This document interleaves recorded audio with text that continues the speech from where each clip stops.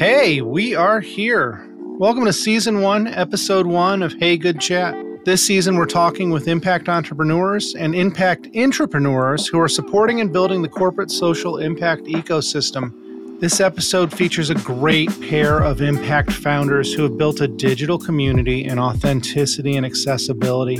We'll talk overlap and partnerships between the private and nonprofit sectors, professional development, and holistic impact improvements, figuring out how to boldly say, this is what we have, and this is where we want to go. So, welcome to the season. Join Jess and me as we chat with John and Becky of We Are for Good, and most importantly, welcome to the podcast.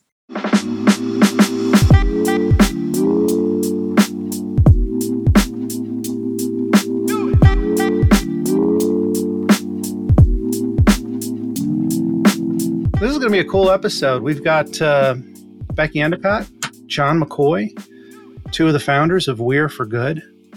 A little biased here. I've known them for a while. Love their show. They're part of what inspired getting this show off the ground and going from a waste of time activity designing websites and buying software and never using it to having something come to life between them being my aspirational goal and Jessica being behind me, kicking my butt to make sure that we actually do some of these interviews and maybe produce them and get out there. If you're hearing this, Jessica succeeded. Yeah. You know, it's pretty awesome. And heart to heart, they're entrepreneurial parents. That speaks to me a ton. They're reformed marketers, which, I mean, can't we all be? And they're Midwestern enough. You're on the west side of the Midwest, so we can speak that way. But I think most importantly that they're using their experience, their trauma, their insight, and their network to lift everyone around them, friend or stranger. And I really appreciate what John and Becky have brought to the public interest impact ecosystem. So, hi.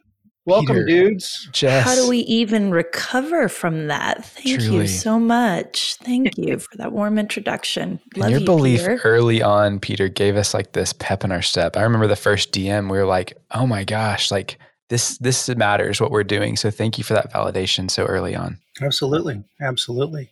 And you refer to this whole concept as an impact uprising. Yeah. So I keep it on this TV screen behind me actually to remind me of this. But I mean, that's kind of Becky and I's North Star to this whole thing. And we've been called like toxic optimists or, ridiculous idealist, which is kind of true because we kind of are all those things. Yeah, we embrace it. Yeah, we kind of love that. But to us, it points to what we're here for is an impact uprising, which is bigger than anything We Are for Good alone is going to do. But it's this idea of getting more people aligned and connected to philanthropy, whatever that means for them. Like that could be serving or that could be giving or it could just be lending their talents or opening their network. But we feel like philanthropy changes people, like the actual act of giving and getting involved.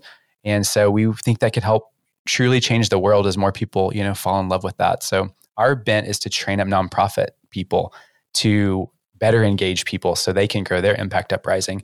But we want to lock arms with everybody who is kind of fighting that same fight. And in fighting that fight, I guess I need to step backwards. I'm coming in here knowing a ton and giving a very nebulous explanation of who you are. Do you want to give us some background of what and he's pointing to Becky. I'll take it. The matriarch of this new ecosystem. What brought this on? Who are you? Where are you coming from? You know what? I have a boilerplate for that. But at the end of the day, and in its most simplest form, like we're just two people from Oklahoma who worked in our entire careers, 20 years, in nonprofit, and we somehow just never saw the walls. And so we're working in a very creative space. We're marketers disguised as fundraisers. You talked about us being reform marketers, which is absolutely true, but we're also recovering gift officers and annual giving officers. And we've done events and we've done stewardship and we've launched billion-dollar campaigns and these things. And we've checked off just a lot of the boxes in nonprofit. And as we were doing it, we were looking around going, we don't agree with this. This doesn't feel good. what if we flipped the script entirely? What if we flipped the donor pyramid that we have been, kind of just ground into our heads as the way that it should be, with the pinnacle of the major gift donor at the top, which is probably going to get 95% of your attention and is going to give you probably 95% of your wealth. Why are we not looking at the base? There's so much potential in what could happen, to John's point about an impact uprising, if we start at the base. So we built a company entirely based on flipping that pyramid and saying, what if we started to value people and we started to value their journey and their lived experience, and to your point earlier, Peter, their trauma and the things that they've learned? What if we lifted everything that's working, that's novel, that's innovative and baked in humanity? And we just started pouring into campaigns and our work in that way. And something just magical happened when we saw it at a grassroots level within a nonprofit organization we were working with, which just happened to be the largest nonprofit healthcare system in Oklahoma. And John is just one of the most brilliant, I always call him Jeff Bezos kind of a thinker, but I always say he's the kindest and humane. Like, he's got a brain for business, but he's got this heart for purpose. And he is a serial entrepreneur, just binges everything about reading about businesses, starting your own business. This is his brainchild. And it took him 3 years to cultivate me to launch We Are for Good. And we're just a digital kindness company working to revolutionize and upskill the nonprofit sector through profound kindness, really evolved thought-provoking conversations, crazy good marketing, leveraging tech, baking DEI and inclusivity into everything that we do, and making sure that there's a space for anybody who wants to come and learn, be shaped, be supported. They can come into our community. And so we really think we can help architect in community a new way of connecting. And not just in philanthropy, but the way that we walk through this life in service. And yeah, we're just here for this freaking impact uprising that we're watching grow with complete humility. I'm glad you said that about John, because outside of conversing with him, conversing with others about him, and John, you're nominated for an award about this. Oh my God, I'm so glad you brought this up. He's mortified and I love it. Keep going. But I'm going to throw out one of my analogies, but John's love and passion and calmness and peacemaking it's condensation on a cup. Like, he's so full of that and so chill, yes. But you can't help, when you're around him, it gets everywhere. It gets everywhere. Thank you, man. So it's really cool that you were able to meet and build this. And it started with a podcast. Happy 2nd anniversary. Thanks. We're on solid foods now. We're excited. Thank you. This is incredibly awkward. I like being on the other side of getting to dote on people. But I think part of my story, like, I would never have felt like I had the confidence to do something like this. And there's probably lots of things we could psychoanalyze about that. But I'll say, in the business realm and even the personal realm, Becky's given me that confidence along this journey so much. And so doing it together in lockstep has allowed us to do this. And if you're giving me credit for the brain of coming up with some of the ideas, Becky's brought this heart that I have a heart, but it would have never had the level of heart that Becky can show up. Because when you really see people and really take time to get to know people's stories, it took it to a different level of depth. And I think that is what has made this not even be a company, but be this movement of just really powerful people coming together and just talking shop and feeling supported and seen. So thank you for that. But I feel imposter as you saying that. So clearly there's this energy, this chemistry, this mutual passion for building. And this is an impact uprising company. This is a full ecosystem you've built. And I do want to touch on every single element, but I want to touch on them as surprises and in the right order. So first was the podcast. Yeah. So, we wanted to come out on the scene because we joke, but we really had a 35-page business plan of here's what we're going to do. But it gave us this clarity that we wanted to show up and really disrupt the system. I mean, we had been users of professional development our whole careers, but it looked a certain way. And we thought, the world's evolving. I mean, I've learned and grown so much through podcasts that we thought if we could show up in a disruptive way in that environment, that could be the first play in this. So we committed to, we did all the research and we're like, I think if we launched a show with the two of us, we could use our storytelling narrative arc and we could come at it at a ridiculous pace that no one else is doing. And we have this gut check that we're like, we may not do this forever, but we're going to at least commit to this for 3 years, because I feel like that's what it takes to build something, that's on a continuum. And we just showed up. And from day one, we acted like it was this thing that had always been in existence. We had the whole arc, and now it has snowballed, and so that is 300 episodes later. But that allowed us to meet amazing friends, Peter included in that.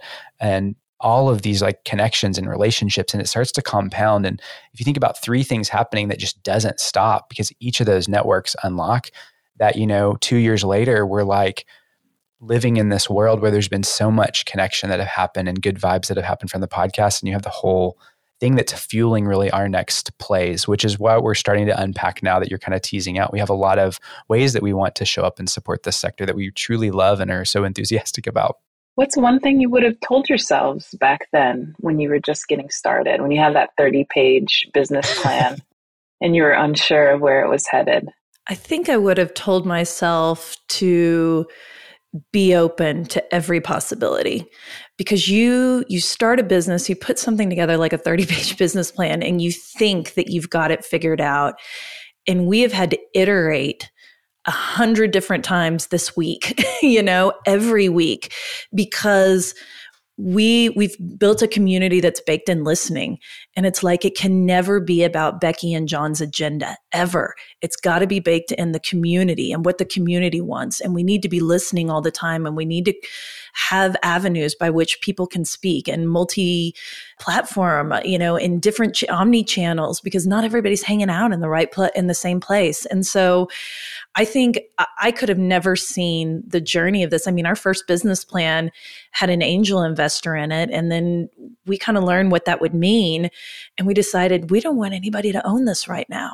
We want to make sure that this stays pure, and we're willing to hustle it out. It was a really hard, first 2 years of hustling it out, but I'm so proud of what we built, and it has stayed, pure. And it's been very much affirmed that it was the right thing to do at the pace that it's scaling right now. And not just the pace or the money or any part of that, but from the affirmation of what we hear and what we see every single day that's coming back to us, reflected from the community, about how they're changing their nonprofit, how they're empowering themselves, how they're pouring into their community in completely new and different ways, how it's expanded their life and their mindset. So that is a gift to me that keeps compounding and giving as well. I mean, I love that answer. I would also say, just chill out, people. The 30-page plan was so ridiculous. It's so dumb.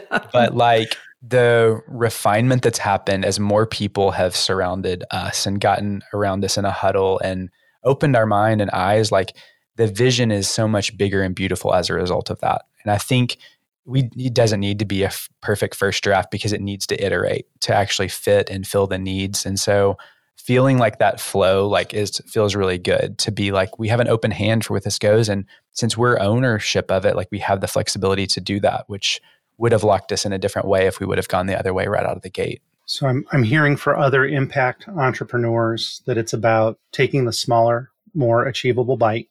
1% shift. And getting that feedback and that input, and designing what you've called an impact ecosystem, your omni-channel approach. And Becky, you continue to use community. How are you defining community? The 8th core value of our company, it's the final core value of our company, is community is everything. And I'll tell you that when we started out, we had 7 very succinct, we thought they were it, core values. And this one just lifted out and was such the aha of our company, that if you don't have digital community right now that's baked in vulnerability, authenticity, and accessibility, that you're missing the greatest opportunity, not just to scale your business, but to be filled up as a human being and to have people connect with your brand and your purpose and your mission, because giving is identity right now. People love to talk about the things that they care about. They love to wear them, in retail. They want to give to them. They want to talk about how they're giving to them. And so it's such an opportunity for nonprofit. And we see this moment as a way for them to step into their power. And so we want them to be, equipped with that knowledge, with those skills, with frameworks, with community to be able to do that. And it all starts in community. So we have a community. Anyone is welcome to join it. Again, it's weareforgoodcommunity.com. It's hosted on Mighty Networks. I think one of the coolest evolutions of the community is that, it was kind of slow going like anything. Here comes another core value. Our second core value is we play the long game. And we knew that if we just turned it on and just kept up with it, it would start growing. And we're seeing it grow at a much quicker pace right now. But I think the coolest thing is that it's going on its own right now. We're not having to power it. And people are answering each other and they're reaching out and they're creating sub-communities, of which Peter came forward and said, hey, I think you need a corporate social impact sub-community in here and I want to pull people in. We're like, brilliant, run that. You are the king. You know more than we do. We have international NGOs. We have a Tech for Good. We have our pro community just came online. And so some are closed, for those that are buying the exclusive premium experience that I know we're going to talk about. But most of it is open because we want to have an open hand and an open heart when we come to this. And so I'm going to rewind, or I'm going to expand this a little bit. As impact entrepreneurs, as people that are building and defining a community in a for-profit social enterprise, this is not just some additional nonprofit out there. You speak to these core values, these ethos. Is this something that you see as important? The people that are paying attention to what we're talking about right now, the people that would tune into this, they're corporate social impact professionals. They are people within organizations that would like to become that and be their own intrapreneur to build out something like that, or people that are done with the private sector and want to influence the greater public sector, the greater good aspect, but don't even know where to start. Do you find having that ethos in play, having those core values, that Bill of Rights for your stakeholders, do you see that as a critical element in the process? It's literally everything. I was cheeks. I mean, a distinct memory. I mean, we had been working our careers for 20 years or whatever. We go to Becky's bonus room. We're sitting on this sectional staring at each other. Like, what do we do now? Next to the Barbie dream house. Yeah. Yes, talk about we just started a company.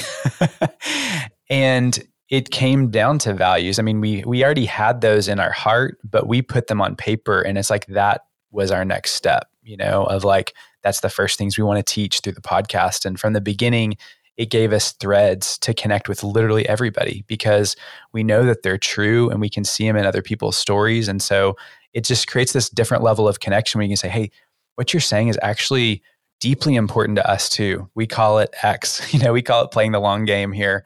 And I think as we think about the CSR aspect or CSI aspect, it's all about values. And I love that this reckoning, and I'm going to blame it on the pandemic because I know it was happening before that happened, but it feels like it sped things up. We all went through a reckoning of what's important to us? What do we value? Where do we want to live? What do we want to invest in? What kind of career do we want to be part of? And I think that at its core, it's people realigning with the values that really register with them. And so it's a huge opportunity for nonprofits or for corporations to be really bold about their values, because if you can connect on that level, I tend to think the tactics don't even matter as much because you're going to find ways to connect with people if you're value aligned. And to us, that's been really true, and I think now we're at the point that people in our community are reflecting those back to us, or they're hearing it in places and calling it out. And it's this is cool. This is what community is like. We're rallied around these values and we're just championing them together. And it kind of bonds and unites us. So that's why I feel like it's everything, because it literally is threaded in everything we do. May I say something to your impact heroes here? Can I just say something to them real quick? Sure, absolutely. Don't give up hope about the private sector. We're seeing this moment right now, and we need so many allies. Nonprofit philanthropy needs so many allies in the corporate sector. And there are so many who are doing it so well. And there is an evolution happening in the way that nonprofits and corporations partner. I know we've talked about this many times, Peter, but there's such a more equitable partnership opportunity that's building here. And it's less about, at least is what we're teaching our community, it's less about going in with your proposal to sponsor, the gala table to your corporate friends anymore, because they don't want that. And frankly, you don't want that. We're going to come in differently. We're going to say, hey, we're both bringing something to the table here. If we're a nonprofit, we're going to bring the strength of our brand. We're going to bring our social media followers. We're going to bring our expertise. We're going to bring programs and storytelling.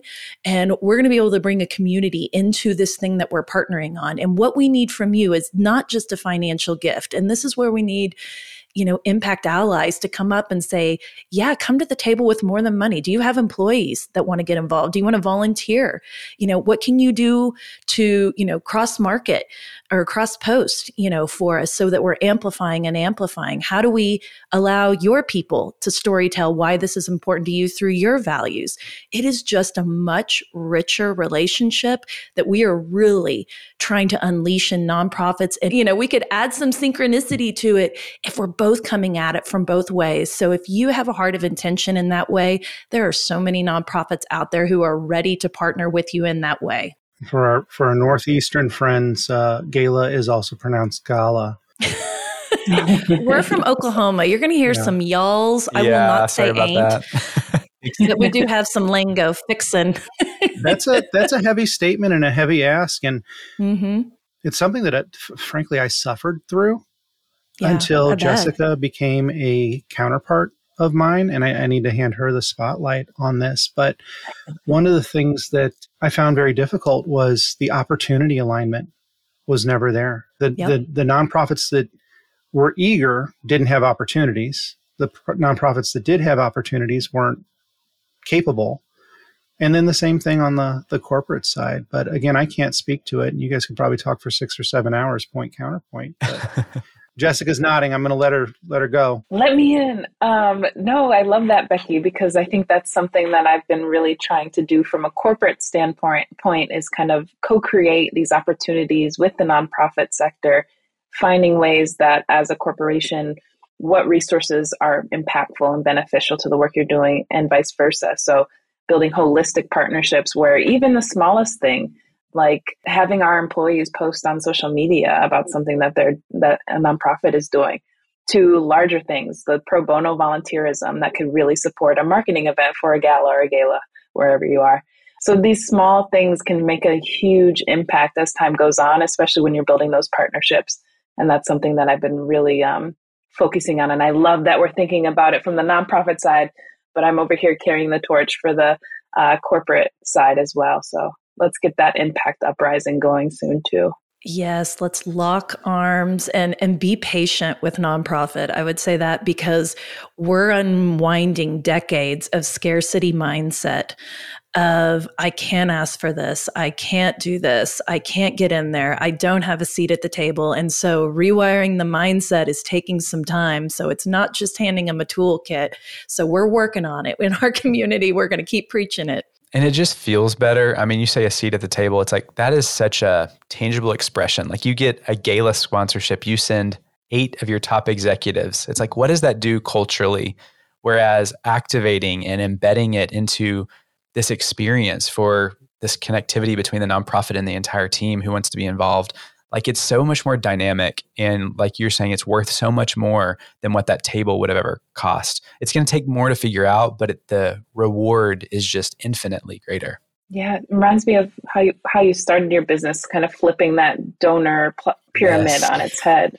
Yes. Doing the same and kind of like grassroots when it comes to employees instead of looking at the top executives. I really like that. So what I'm hearing across the board right now is less fancy dinners, less silent auctions, reinvest that capacity, that people investment, that dollar investment into creating opportunities where everyone can participate and everyone can be aware, and really designing programs that encourage engagement. Yes. And I was just going to give some examples of some people who are doing this really, really well.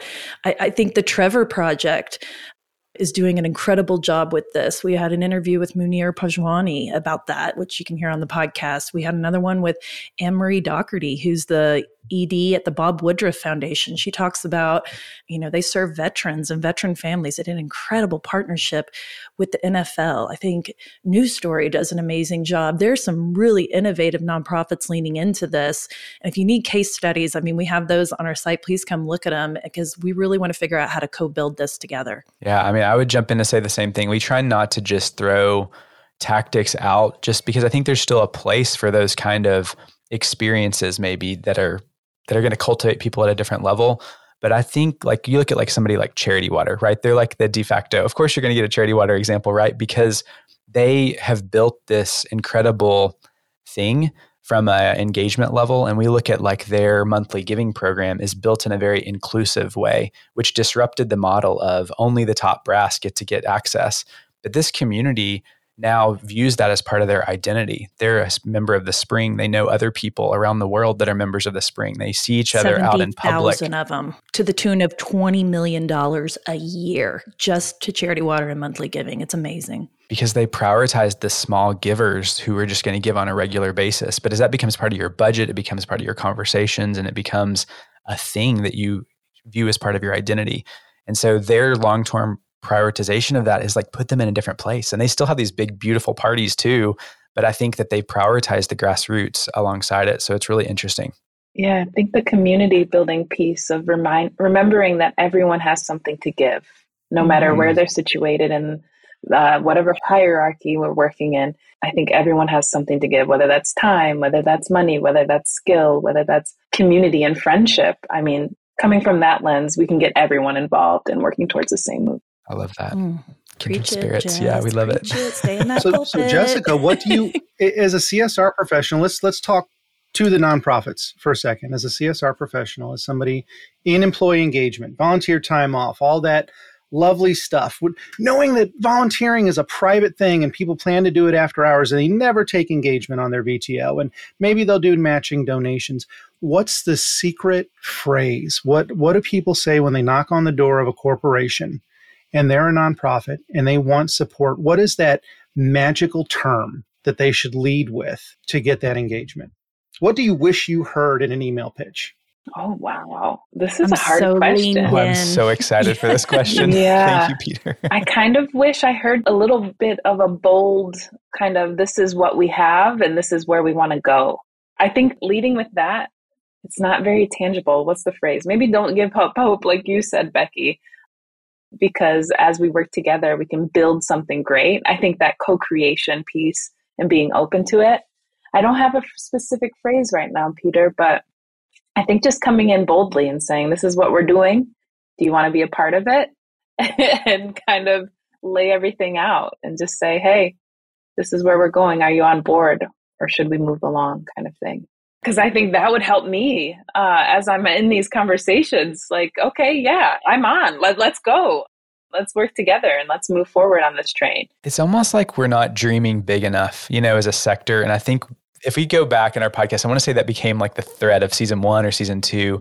It's just when you talk to people that get it, it's it's a magnet. Because if you can paint a picture of what you're really trying to do, I can see that you would want to be part of that. It's the clarity of that is kindness. Isn't that Brene Brown? It's all of it kind of comes together that we need to be better at casting vision for that. And people will get behind it if we can paint that picture for people. I love it. Yeah.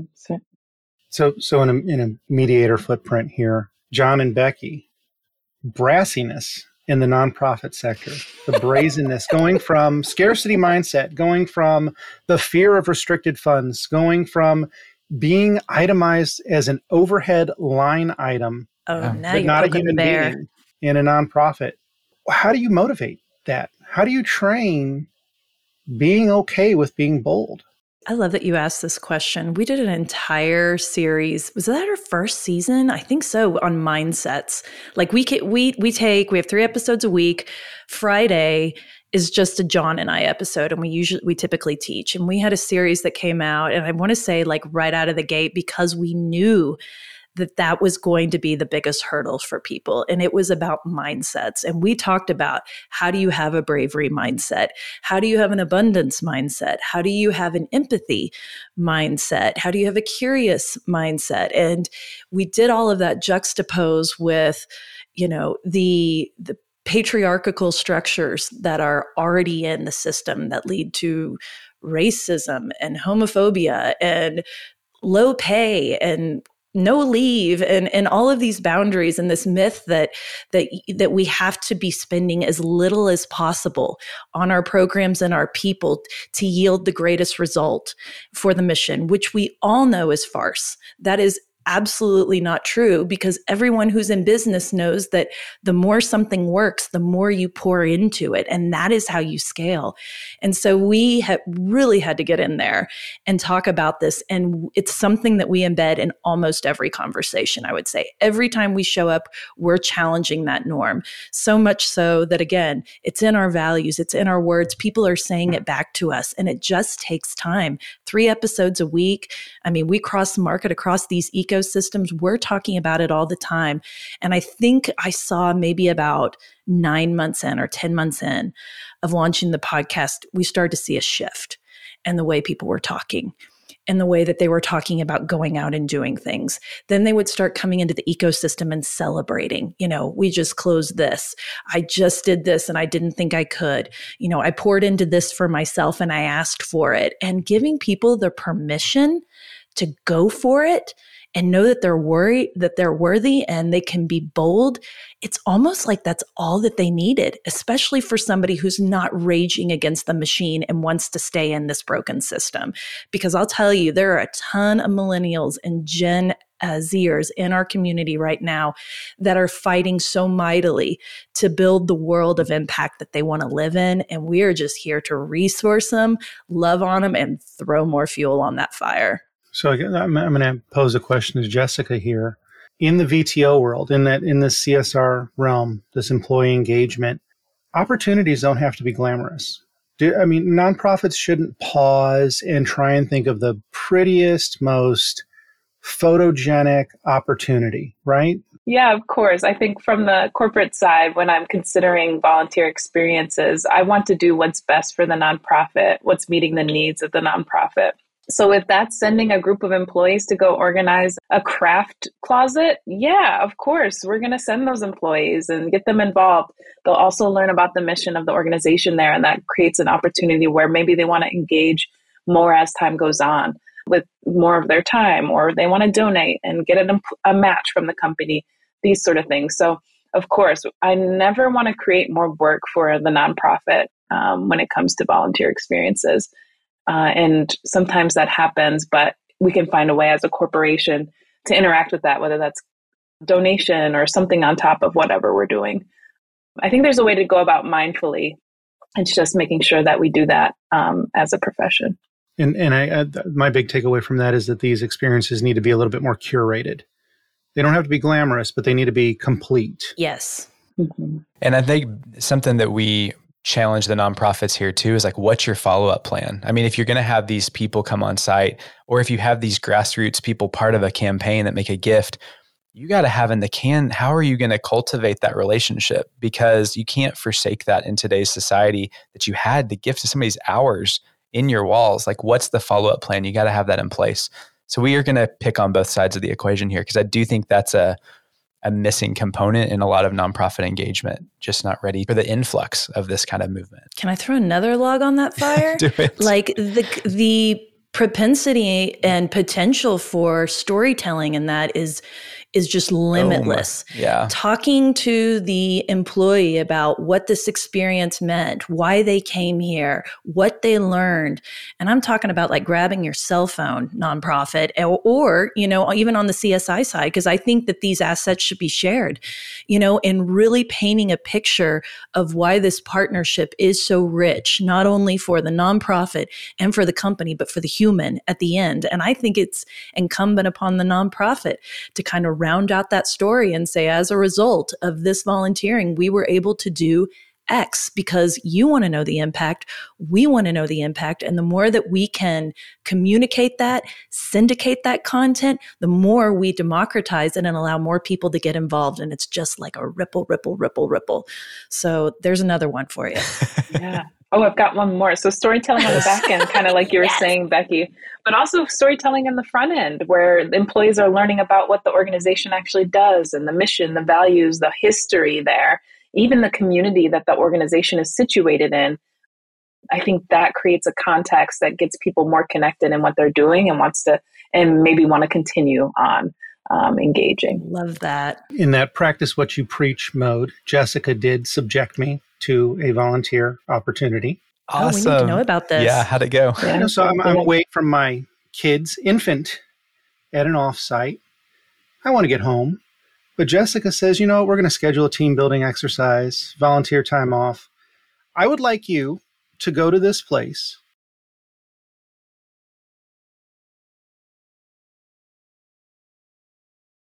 and bag rice for 3 hours and build boxes. Go have fun. And I am protective of my time. And it sounded interesting, but again, I'm protective of my time. I was away from home, away from family. And I went, didn't go begrudgingly. I wasn't pouting and stomping my feet the whole time, but I went. I trusted Jessica. She says, you'll have a blast. Never worked with them before, but I can guarantee you'll have a blast. Guess what? I had a blast. Yeah. That's what it's all about. There was nothing glamorous about it. It was cold. We were in a food storage warehouse. We were literally bagging rice from a 1-ton bag to individual 16-ounce bags, 1-pound bags, assembly line bagging rice. I met some great people, both involved with the organization, with other companies that were doing VTO, high school kids that who knows why they were there, but everybody was participating. And it was mission driven, and it felt really nice to be in that type of environment where everybody has this one objective. It was like a team sport. There was this one objective, this one goal, no enemy, and a way to accomplish it. And the whole experience was curated. We went in, we watched videos on the organization itself, nice and short, very accessible, and then videos on how to do the process. And then we had personality and character leading us through and being our chaperones in this whole scenario. And this is just me talking from experience of Jessica was a rock star in many people on the team's eyes because I was not the only one that was begrudgingly going into it, that was fearful of being worked to the bone and not enjoying. And frankly, none of us really wanted to leave when our time was up. We were asked to leave. You were escorted to your car. Yeah. I mean, community is everything, right? And I just have to say 2 things to that. One, I'm going to need the name of that nonprofit because we need to go interview them about volunteer training. Dang, seriously. Because that is the way to do it. And 2, I just think it speaks to something, this phenomenon that we're seeing in our community where when you check ego at the door, and you're just there to help and to uplift and empower and mobilize somebody, you move so much faster. And I mean, this is a crutch for a nonprofit. We move at a glacial pace. I mean, if we're going to buy technology, it's going to take years, I feel like. But here's something that we all can get on board with. And we find that we can run faster and accelerate our services, our missions, our products, everything faster because we don't care who gets the credit. We just want the impact to be bigger than anything. This is how I think it could be like one of the great disruptors of capitalism, I think. So if we can find all our for-purpose people. Yeah, I think the power of community, certainly that's what you were experiencing, everyone being part of something larger than themselves. And I think that's what you're building with We Are for Good. And the community that you have and where everyone is situated and ripple effects as they go. But I'd love to learn a little bit more. Becky, I heard you talk about Pro. Can you tell me more about that? Oh, I'm going to kick it to John. Pro is John's dream. I'll come in and pepper some good stuff in there. But I feel like this was your vision because it's our Netflix for nonprofits and it is ahead of its time, but it's going to have a moment. I feel it. I mean, so, we started the conversation saying that we were participants in professional development our whole career. And just to paint a picture, I'm sure it's the same in other industries, but if you picture walking into a old hotel, bad carpet, you go to the table, you're stacking ribbons to show how impressive you are on all of your accolades next to your badge. And I just thought some really good conversations are happening at those places. But at the time, it was like happening in these silos, and it's like if you could pay to get out there, if you could pay to get in the room. And so our plan, this was pre-pandemic, was like, how do we democratize access to these kind of conversations? We also wanted to like pick up what was there, these echo chambers happening in these hotel rooms, and just shatter it, because the nonprofit sector is plagued with listening to like-minded peers. So in healthcare philanthropy, we sit around and talk to other hospitals all day about what they're doing. And we end up creating these like mirror programs. And literally sometimes they copy and paste each other's logos. Like it's a scary thing of like, this is our Grateful Patient program that has the wings on it. It's like literally the same thing at every hospital. And we just thought, this has got to be disrupted. And the attention economy is here. Like, how can this democratize? How can we bring together like disruptive people and put it in a playground where anybody has access that, wants it? And so we, wanted to bring together all different types of people of different backgrounds, of different lived experience and stories. And we hand selected people from coming on the podcast. I mean, we have the seat to get to meet people at this crazy pace. And we're like, Kishana Palmer, the way you teach, you cut through the noise to talk about leadership in a way that I've never felt or experienced. And we invited, there was, I think, 8 good profs who we called all to Dallas to converge on this weekend. And we filmed the level of experience we would want to sit on a couch and watch. So this is like masterclass for nonprofits. High production, totally drained our bank account to totally do it at the did. time, Yeah, too, we if we're didn't being know, right? honest. So. Worth it. But to watch the magic of like that, I'm like, in my whole career, I never got coached at with somebody looking me in the eye and cutting through and talking about mindsets and talking about the deeper things that you got to get right, but then throwing some tactics at you too. And so that became our signature content for Pro, because we were creating a streaming platform that would be accessible to all.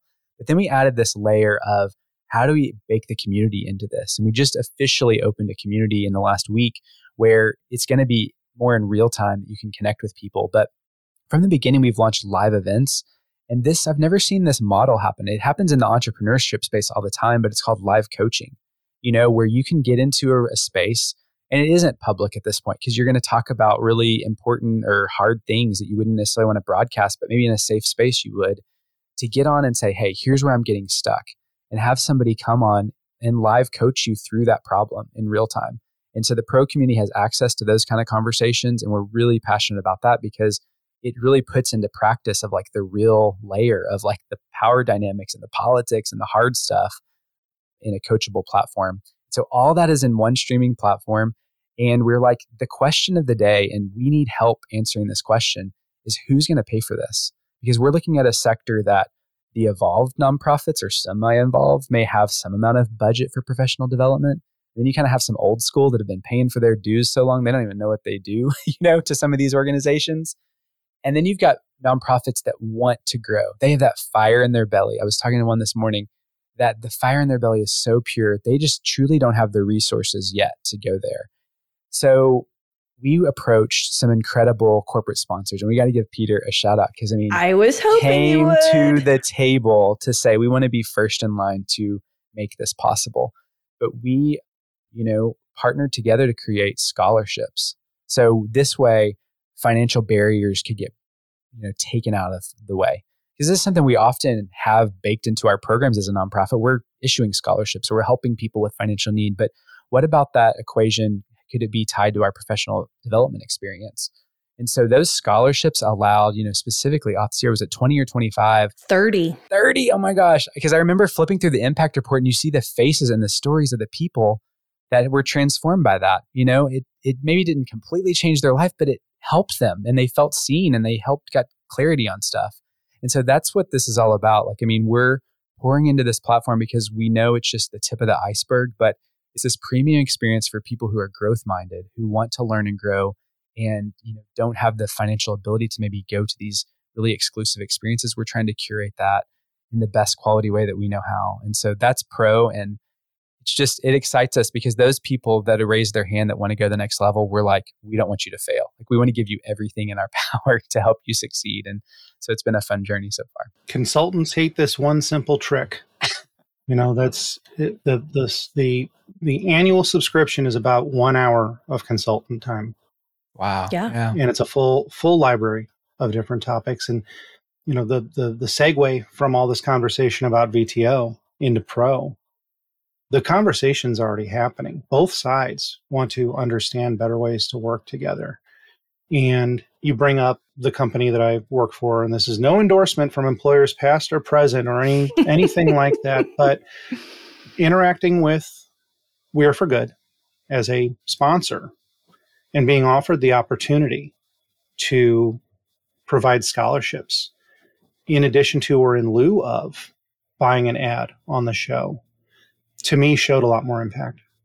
It showed that I could align, that the organization that I was with could align with our own values. Part of having your ethos so public, part of having your statements of character public is accountability. Mm-hmm. And for me, that was proof in our desire to improve the nonprofit ecosystem, not just be another vendor. It was surprisingly easy to advocate for. That's encouraging. Thank you. Not just because of the product, but because we got it. Yeah. Yeah. And I've been able to meet some amazing nonprofits via being a sponsor or a scholarship offerer. You're the great benefactor. I mean, it's so kind because, and I agree with you, and I'll tell you why. Because here's a story for everybody out there. There is a man named Simon who has a nonprofit in rural Uganda. He found us on LinkedIn, and he has a very difficult origin story. Growing up as an orphan in Uganda, somehow cleaned the bathrooms, got the attention of a chancellor at a university who gave him a full ride to go and get his degree as long as he was still cleaning the bathrooms. And he came back to his small Ugandan village and took what he learned at university and learned that if he could offer women microfinance loans to start their businesses, then he could start to grow the economy of the village and the worth and the mental health of its people. He has no money. I'm telling you this. I mean, he started out with his own. He is leaning so far into how to build a nonprofit that's in a third world country where they don't even have online banking set up because of the problems between the government and the banking industries. And he gets a full ride to pro. And he comes into our community. He comes into every coaching session, and he is the most effusive, joyful learner and encourager to everybody, the encourager. And he steps up and tells us what his problems are. And we like solve it in community. I remember we threw out a post on LinkedIn, Simon needs help getting online giving up in this country. Who can help? I mean, I tagged Peter, I tagged a whole bunch of people. All these tech for good people came in, found the solution for him. That started with pro, and that started in community. And so the scholarship doesn't just become a scholarship. Again, I keep using this analogy. It becomes a ripple to something that's going to be bigger for Simon, for the Smile, which is his nonprofit. And I just think tethering that even to a corporate partner, how they could play into that has tremendous opportunity because the story is so rich and people can identify, and they are all rooting for Simon, including us. So this is a great story. How do you vet the recipients of the scholarships? It's the easiest process ever. They fill out an application, and it is the most subversive application you've ever seen in your life because it doesn't ask traditional questions. I think it asks 4 questions maybe. And it's like, why do you need this? Tell me about the state of professional development in your nonprofit, and tell us where you want to go and what you want to dream and what you hope to get out of this. And I will tell you, like Peter, we roll up all of those answers and give them to our scholarship recipients so they understand the heart of why someone's coming in there. And I don't know if, John, I'm allowed to say it, but I'm going to. We haven't rejected anybody yet, so just apply. We still have scholarships. Come in. I mean, again, the democratization of it is the most powerful part. We don't want, the process of selection to be a barrier. We just want to know what your intentions are so we can align you better with the training that you need. I love that. And I want to circle back to something you said, Peter, because I think we're thinking about this space. You said consultants must hate this, and I'll say we launched thinking, okay, we're building this company for the nonprofit professional. Like there are people there, who we're focused on, but the podcast and just kind of this world has opened us up to the solopreneurs, the fellow entrepreneurs that have put their lives on the line to be the thought leaders and consultants and authors and speakers and all that they've become an avatar of our business because we see a future where Pro is this marketplace to connect people because people are going to need to go deeper. There's still deep value for the work that's happening at that micro level or the courses they're creating.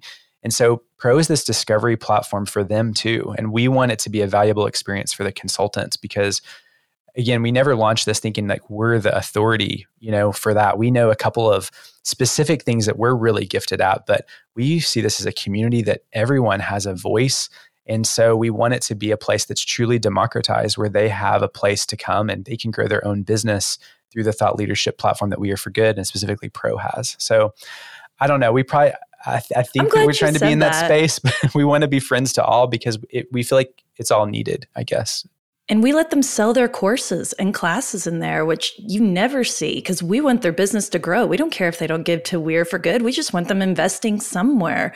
So I just think having an open hand with something like that, and we're in, a huge Slack channel with all of them. We pitch each other clients. I mean, it is truly like a familial feeling where everybody's pulling in the same direction.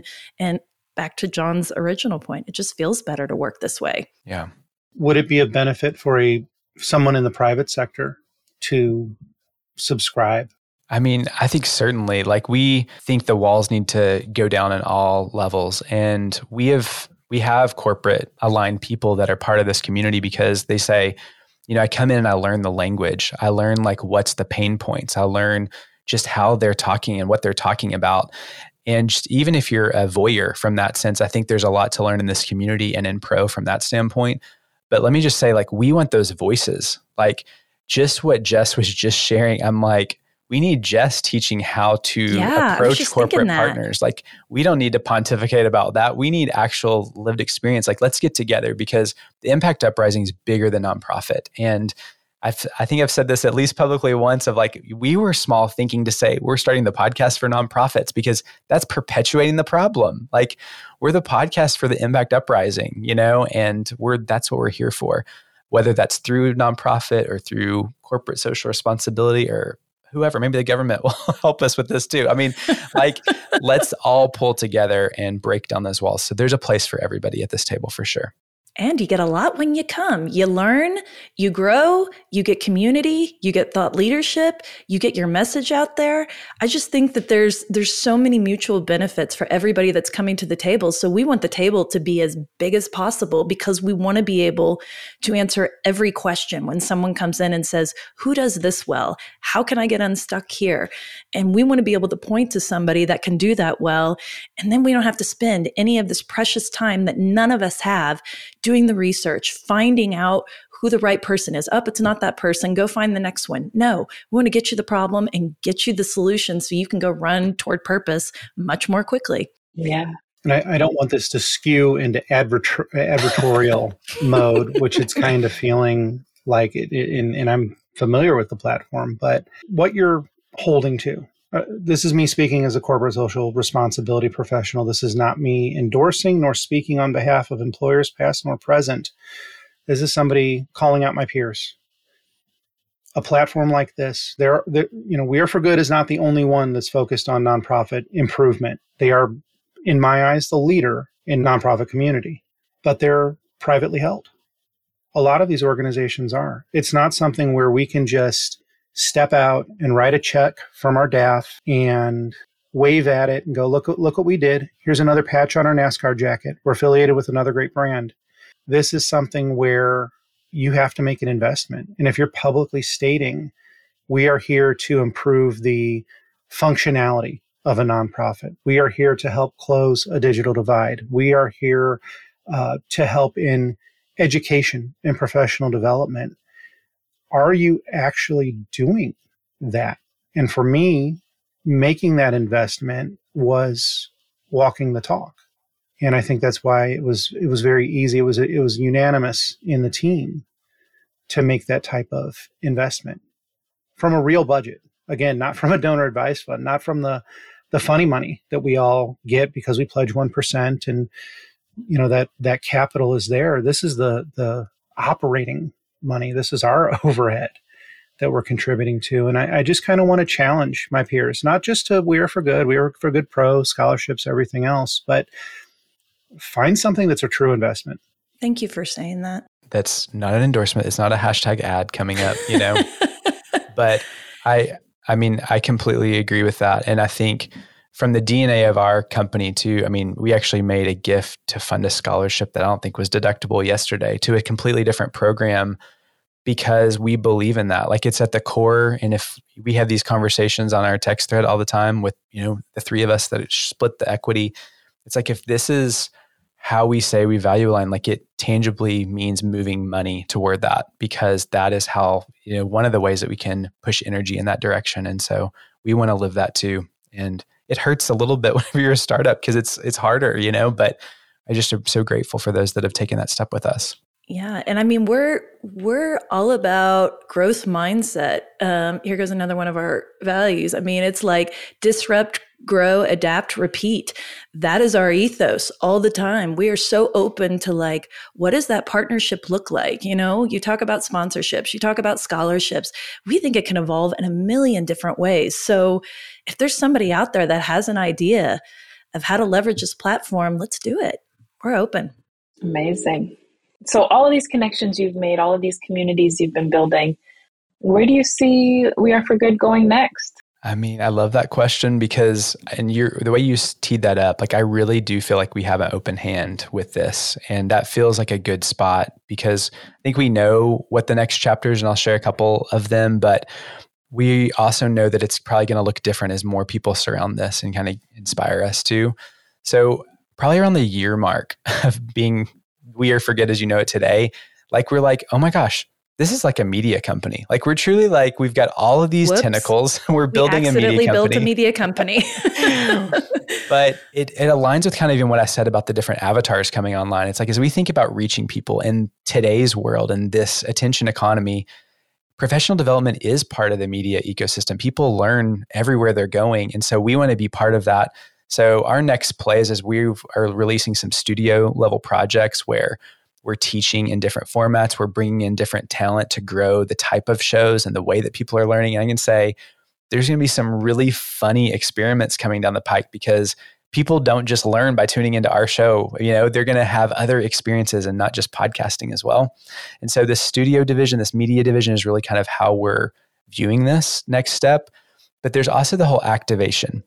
And I think if there's something that has been a gut punch since we launched this is talk is one level, and we do so much talking. Oh my gosh, we talk so much. But if we can really activate the impact uprising, that's going to be our next play is what do we do with these people? Is it getting people involved in volunteer opportunities or is it getting people actually into roles, into jobs? And so a job board is in our near future, and it's not going to be your typical job board. It's going to be a way to find value-aligned organizations, for-profit and nonprofit, matched with value-aligned people who have come up through this impact uprising and trying to match them in places where they could go invest the next period of their career.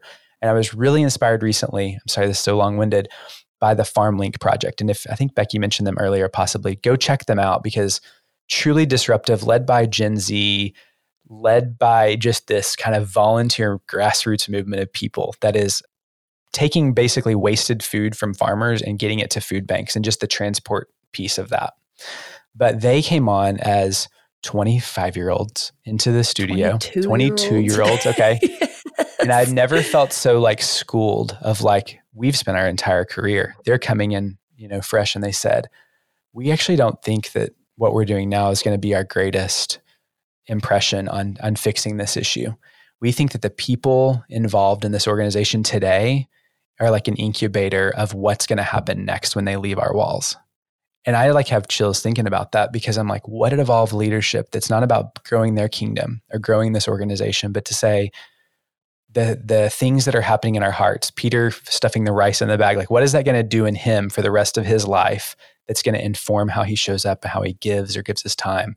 And I'm like, wow, this is where it's at. How do we send out people to go do the next thing, whether that's in for-profit or nonprofit or government? I'll drop government again because I know nothing about government, but I'm going to say that again. Yeah, that's a really beautiful sentiment. I got chills as well. I think considering where people go next and what good they put out into the world, that's powerful. Ripple effects. That's a theme here in our conversation, I would say. What's happening next after that big impact together? So the community and the ecosystem, I'm going to go back to corporate social responsibility professionals. It's not just about writing a check.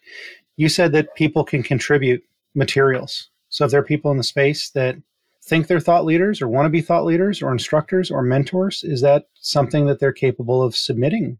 Talk about things that are coming up on the horizon. We're working through kind of the middle stages of a collaborator program. And we want people to come and be a We're for Good collaborator. And we want them to show up not just as a thought leader in their writing, but we want to pull them into panels that we get asked to curate all the time, with Evolve Leadership. We want them to come on to one of our Friday episodes and talk as an expert about one particular topic. Maybe we talk about, the evolution of CSR, in a post-pandemic world. It's maybe something super niche, but we want to fuel this ecosystem, and we want it to all be completely accessible, digital, mobile, so that anybody in the world can get this information and learn from it. So that's definitely something that's coming down the pike. And I think just knowing that we're going to have all kinds of digital playgrounds for people to put what's working really, really well.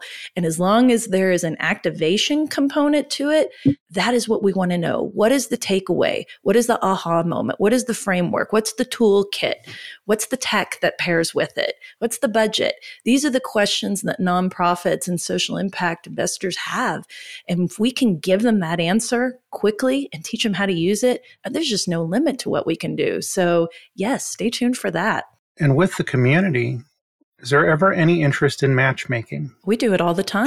Tell me what how you define matchmaking, because we do it every day. I'm like making a Jacob's ladder right here in my let's say there's an employee engagement person listening, or a DEI professional listening. And they're like, set me up with the best charity, set me up with the best consultant, set me up with something that will help me accomplish my goals so that I can further my mission while supporting someone else and furthering theirs.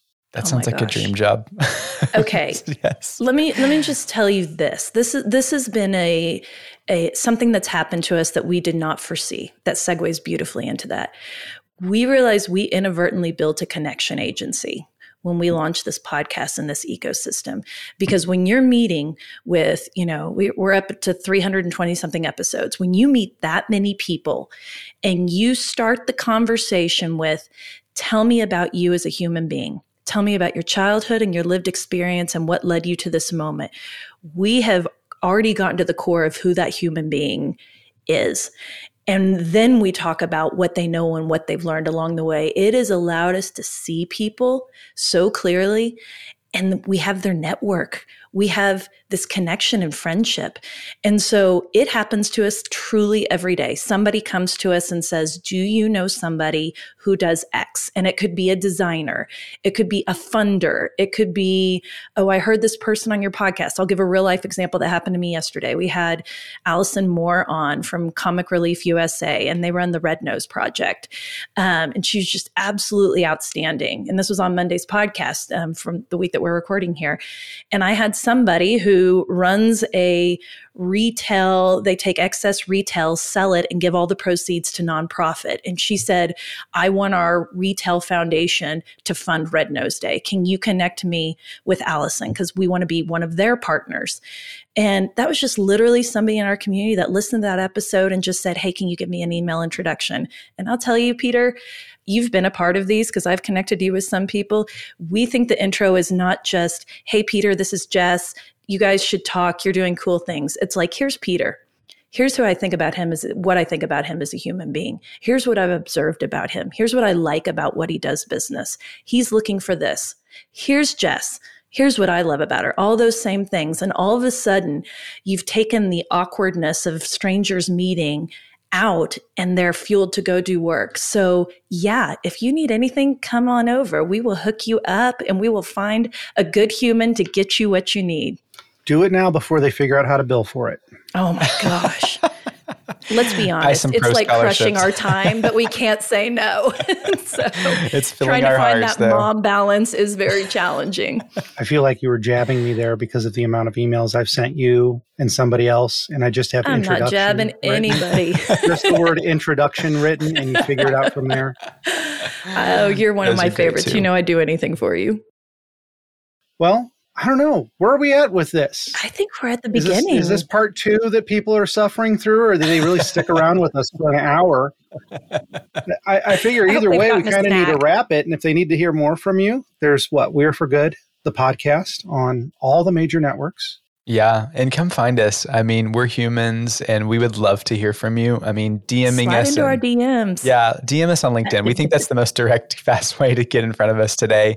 But just come be part of this experience. Like, I mean that at the deepest level, like we want your voice, we want your expertise and lived experience to help speak into this conversation. So the We Are for Good community is free and it's easy. With a couple clicks, you can join through your LinkedIn profile. And that's there at weareforgoodcommunity.com. Or just hit us up and listen to the podcast and join this space. And go take a tour of Pro if you're really curious about it. It's weareforgoodpro.com.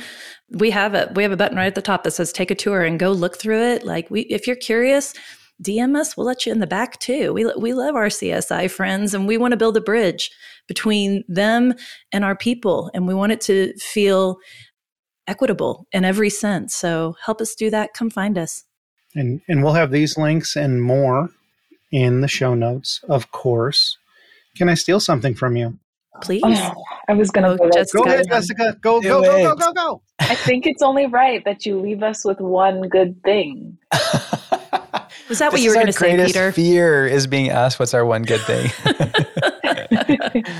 I learned this from one of our guests, and then I feel like we were kind of doing this anyway, but I reminded of me of this morning is take the meeting, like be open-handed with your time, because the amount of connections that we've met just by being curious and by helping people, like there's not enough of that in the world. It scares us how much people seem like skeptical of like, why are you nice? And we're like, we feel like it's just like the right way to show up.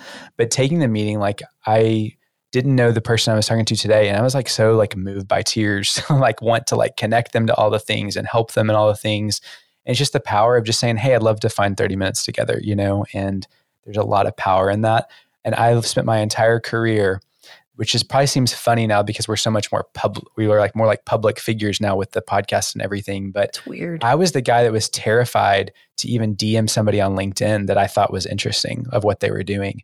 And it's like, why did I spend 20 years professionally when it's just easy? It seems so easy now to be like, hey, I love what you're doing. Can I meet? You know?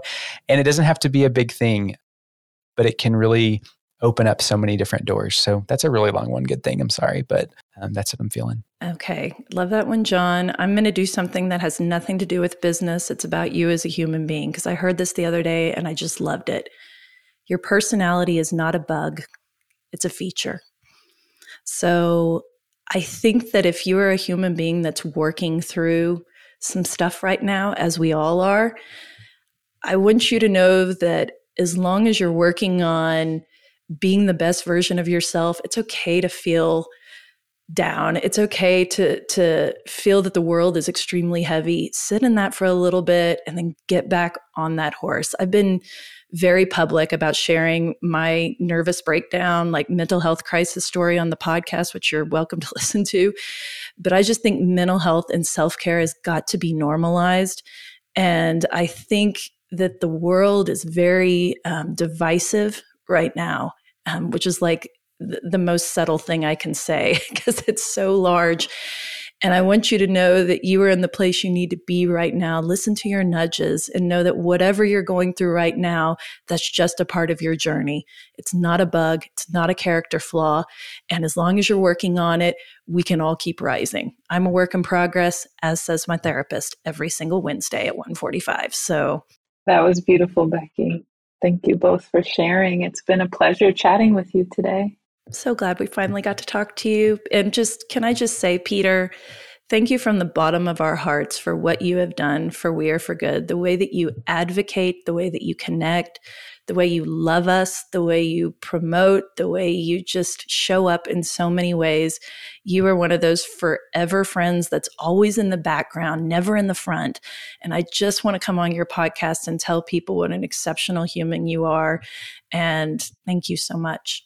Well, I try to do that for everybody. And I know.